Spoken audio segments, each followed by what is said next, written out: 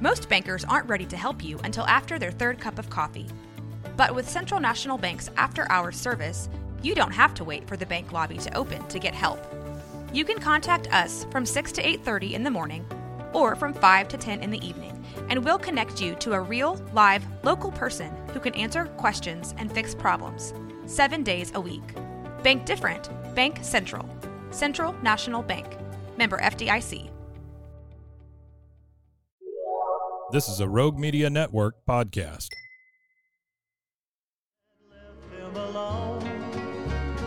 The Waco History Podcast is sponsored by Brotherwell Brewery on historic Bridge Street in Waco.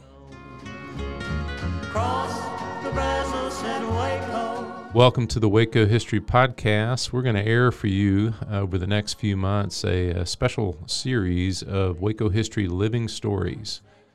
These were segments that were originally aired on KWBU here in Waco. They were produced by the Institute for Oral History editor, Michelle Holland, and narrated by two fabulous narrators, Louis Maze and Kim Patterson.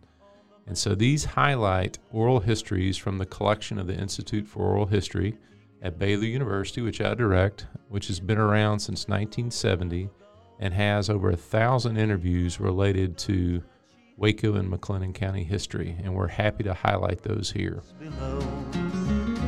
Cross the Brazos in Waco, ride hard and I'll make it by dawn.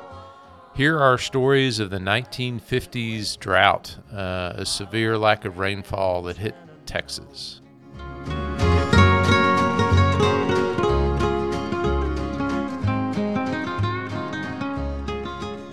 Then the night came alive with gunfire. He knew that at last it'd been found.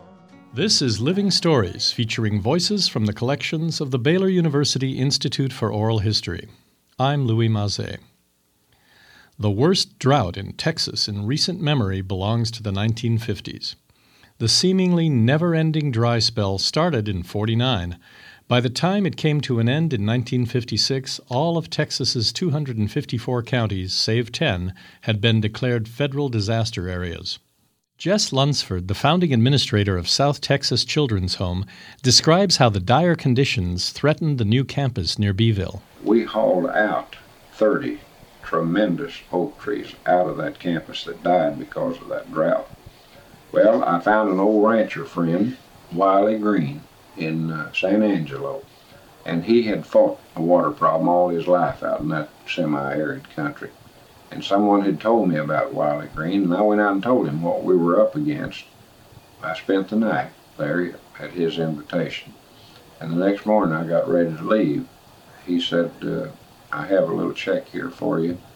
And he said, you go back to that campus and you get a good well dug and a good submersible pump, or whatever kind of pump you think you need, and you start irrigating those trees.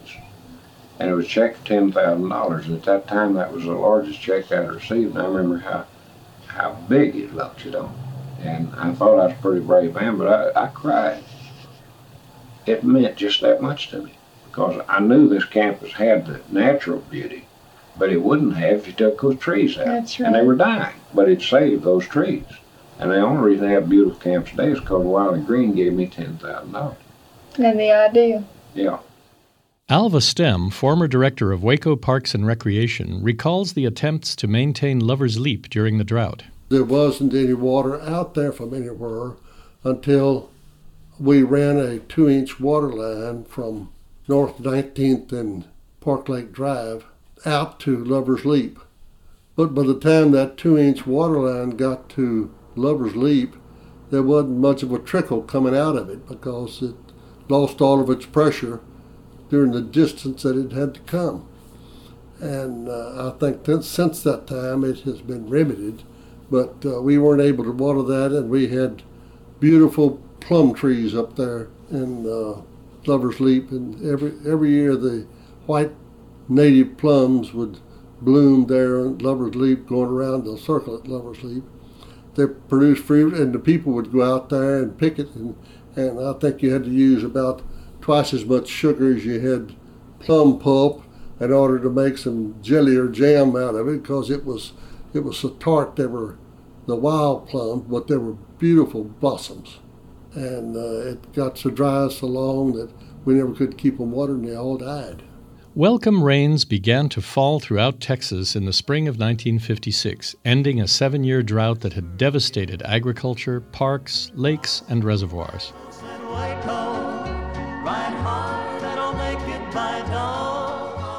Thanks for listening to the Waco History Podcast. Like what you heard? Subscribe, rate, and review our show on iTunes so we can reach more listeners. You can find show notes and info on every episode at wacohistorypodcast.com, and more info on Waco's past at wacohistory.org. Our theme music, used with permission, is Cross the Brazos at Waco, performed by the late Billy Walker. For more info on Billy's music, go to billywalker.com. Thanks for listening. We'll see you next time.